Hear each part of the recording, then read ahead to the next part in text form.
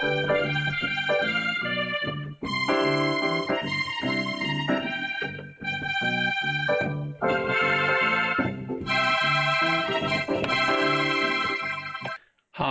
Paul Sloan here. Welcome to my podcast series where I talk to some people I know about the influences, turning points and lessons from their lives. So today my guest is a musician, entertainer, a man who's had many different careers in his life and now lives in Heber City in Utah, and is an old boss of mine, Kerry Hobbs. Kerry, how are you today? Paul Sloan, of all people to run into about, 6,000 miles apart. Yes, hey, I'm great. It's a wonderful summer day and actually over in Midway, Utah, which is just out of Heber City. And, we're enjoying summertime and we're getting ready for the 4th of July holiday. You may have heard of it. I don't know what that's about. So tell me, Kerry, when and where were you born, please? Well, I was born in Lubbock, Texas. Out in West Texas, where it's out on the plains. It's a very flat farm country primarily.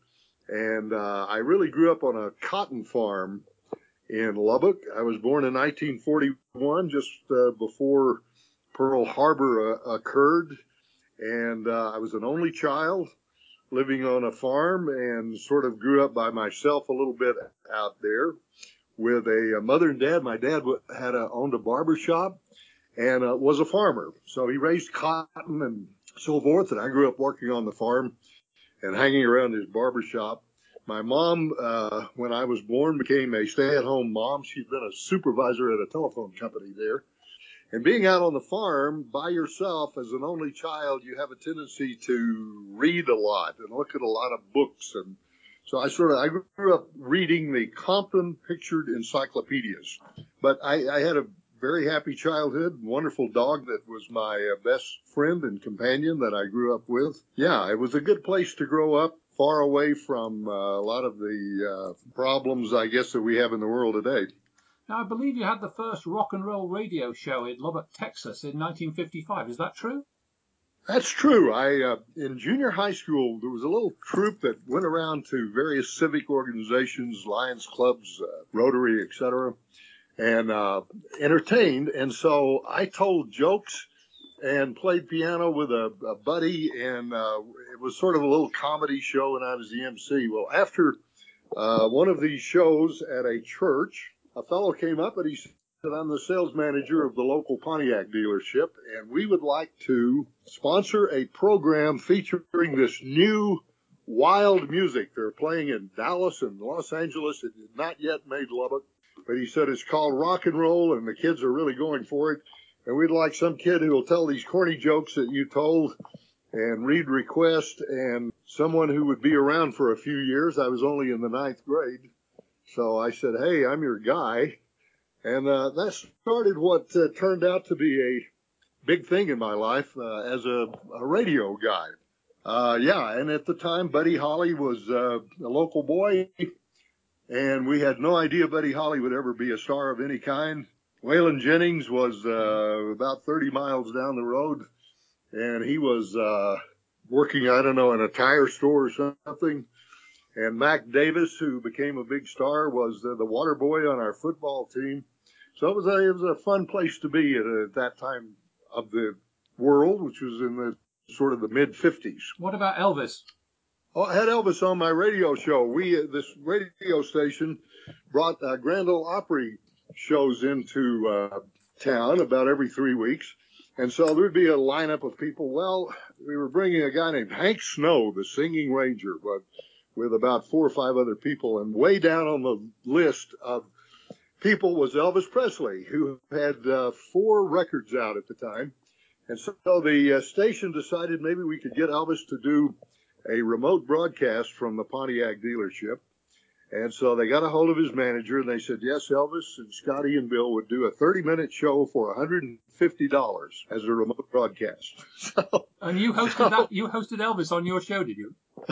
So we hustled down, and Elvis drove up in a pink Cadillac, and they had the Bill Black's bass strapped to the top of this pink Cadillac. And they brought it into the service department and got all hooked up. We only had one microphone and one amplifier. Nowadays, to have one person on the radio takes a whole room full of equipment. Back then, that was all that was required. So I introduced him as the Memphis Flash, and he started, well, I heard the news, there's good rockin' tonight. And all the little girls who had filled this showroom, the service department, began to scream. And we had never seen anything like that, or heard. We didn't know they knew to do that.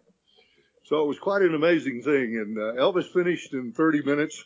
We had another 15 minutes to go, so we had Buddy Holly and his band, which was Buddy, Bob, and Larry at the time, to come in, and they finished the last 15 minutes, but no one listened to them because they had all moved en masse out to watch Elvis and his guys, Scotty and Bill, put the bass back on the Cadillac and drive away. That's a fantastic story. Any other celebrities you had on the show? Oh, virtually all of them of that, at that period. Jerry Lee Lewis. And I get to see the shows at the Coliseum when we had a rock and roll star, of which Jerry Lee was one. I spent a whole day with Fats Domino one time, and yeah, there's some fun things way back then. And you went to Texas State University, is that right? I did.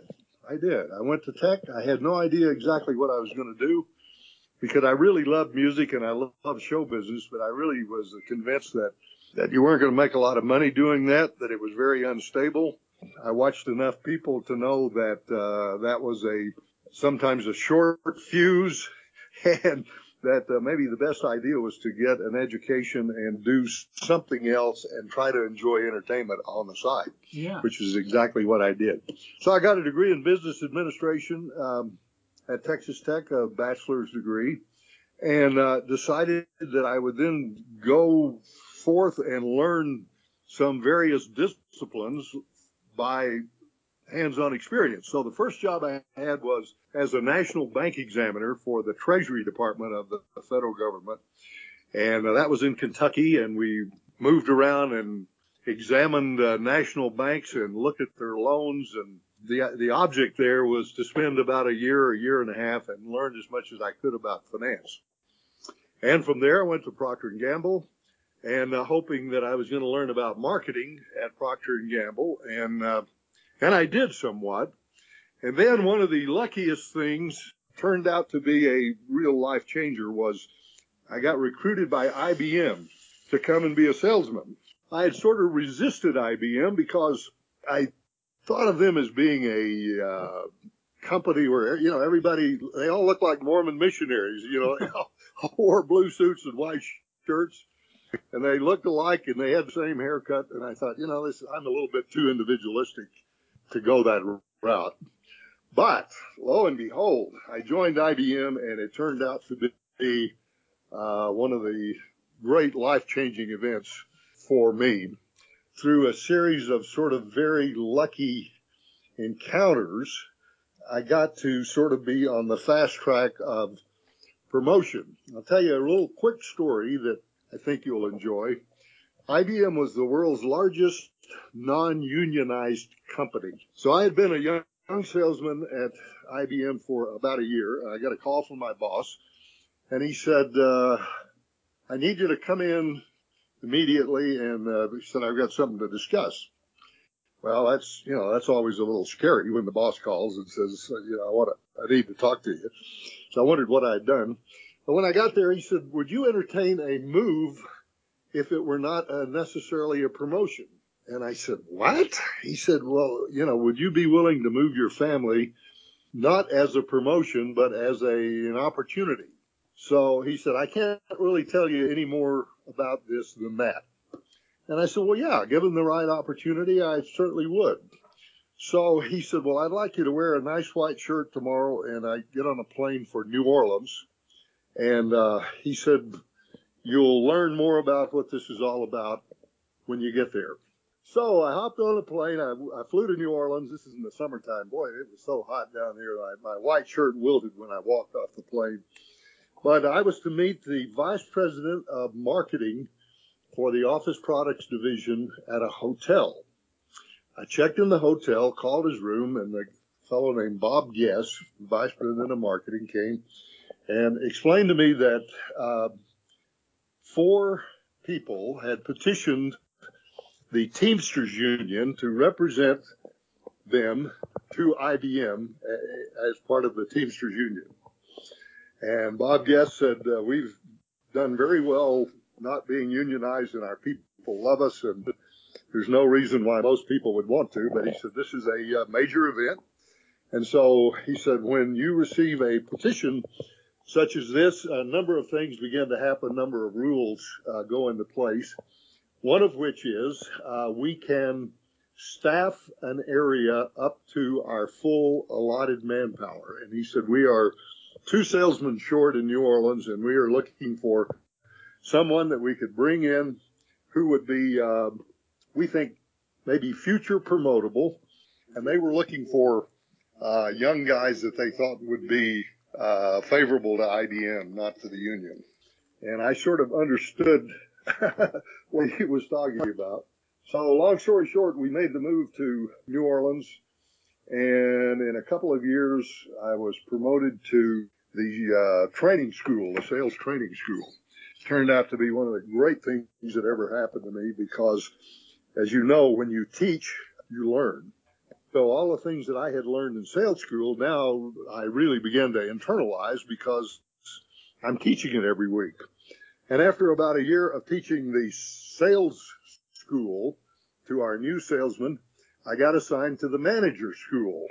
And at that point in time, I got to meet virtually every manager in the country, and our job was to train new marketing managers in how to be a manager. Once again, I hadn't been a manager, but holy mackerel, here I am teaching these courses and rubbing shoulders with our guest instructors who were branch managers and whatnot.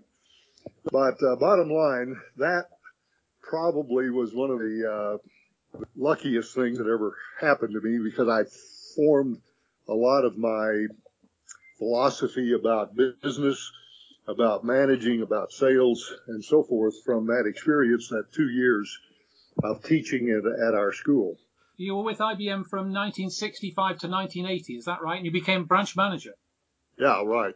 And again, that was a shortcut. And Paul, you know, life is sort of a series of little things that are almost unexpected things. So as a marketing manager, I had to fire a guy. I was in Salt Lake City at the time.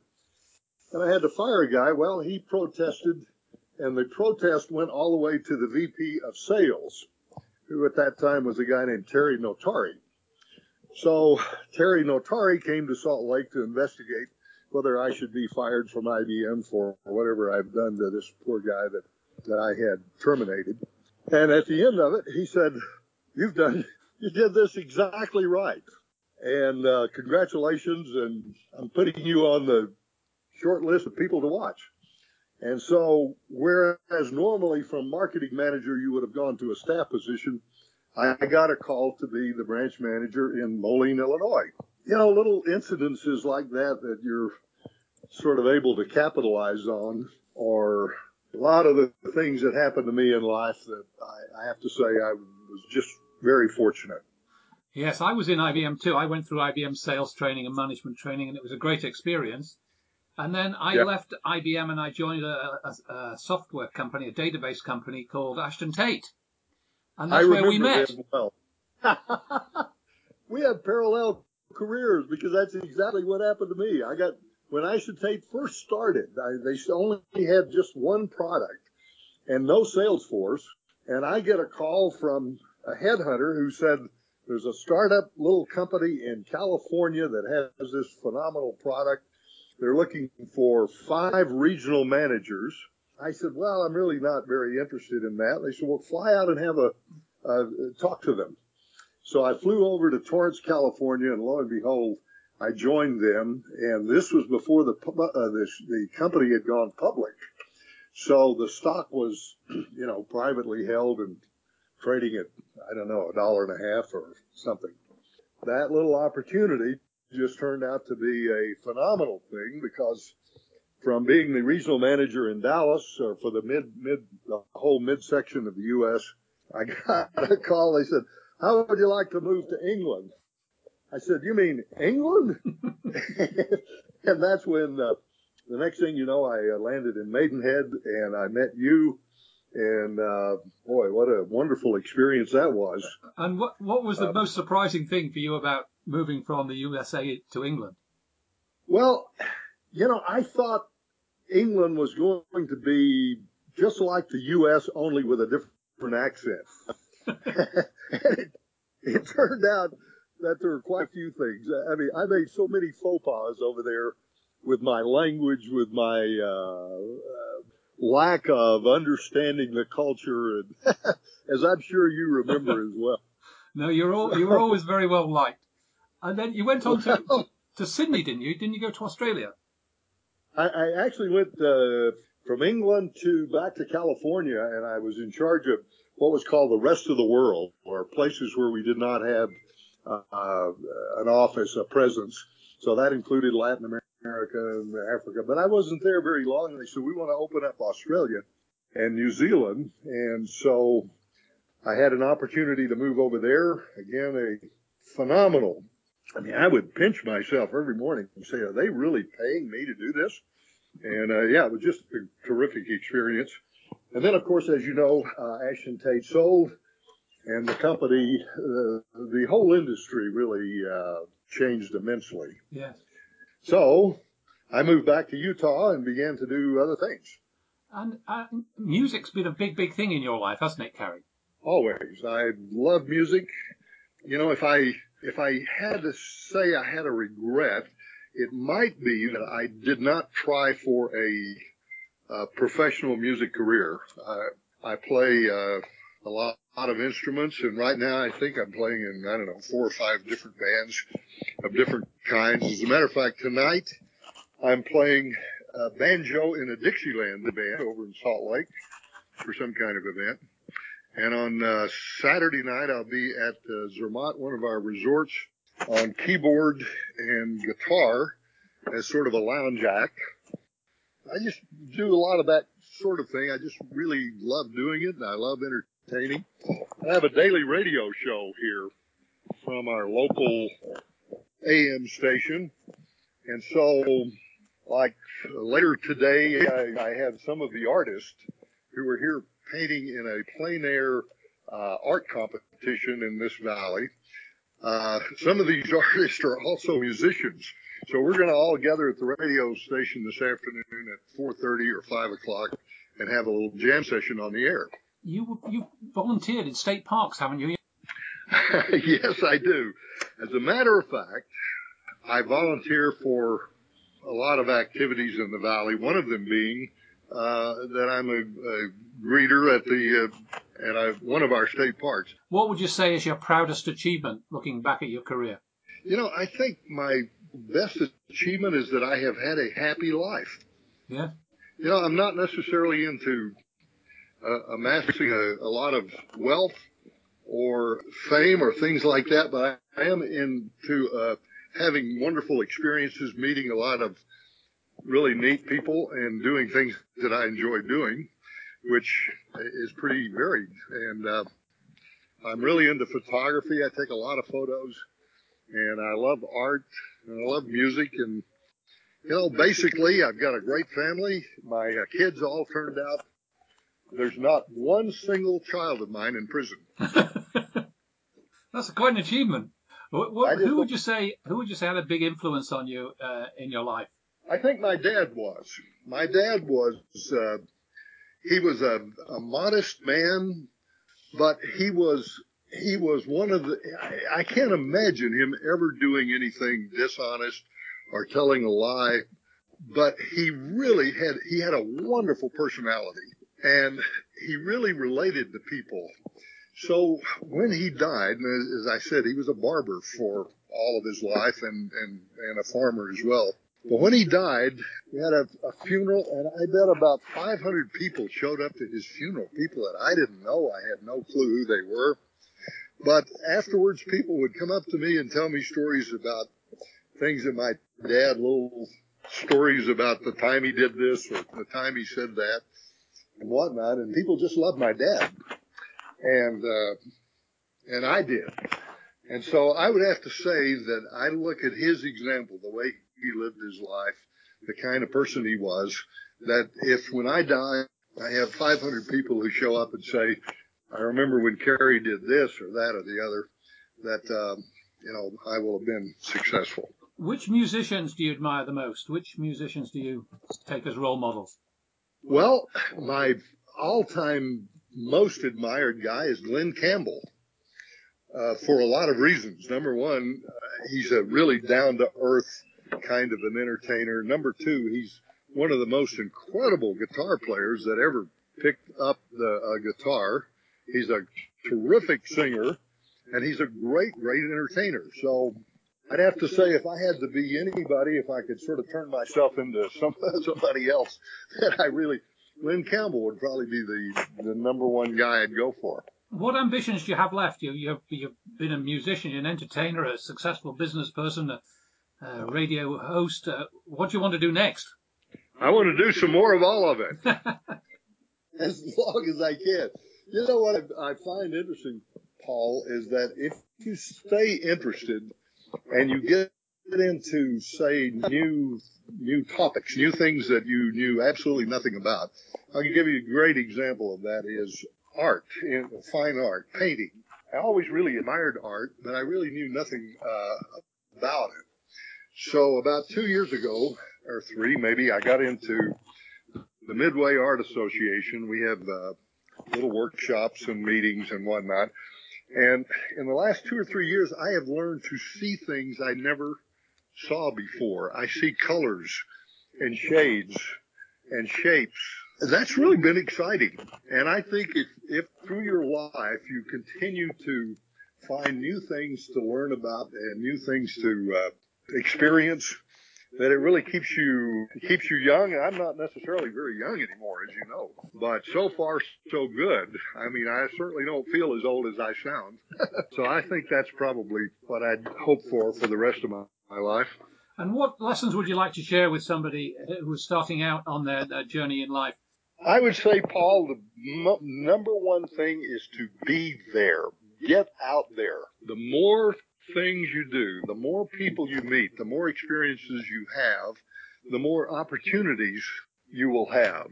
And sometimes when a situation comes up and you say, well, that's not necessarily very interesting, or maybe this is like, for example, that move to New Orleans, that was sort of a chancy kind of thing. But I'd say, take those, go down those roads. Mainly be out there. The more people you meet, the more people you know, the richer I think your life is going to be and the more opportunities you're going to have. Example is here we are. This is how many years since I was in England? 30 years, I guess. And here's Paul Sloan and Kerry Hobbs talking over the 6,000 miles and all as a result of a headhunter's call to come and interview with a little startup software company in California. It's amazing the way it goes, isn't it? Okay, thanks very much, Kerry. Good to talk to you, Paul. Thanks. Bye.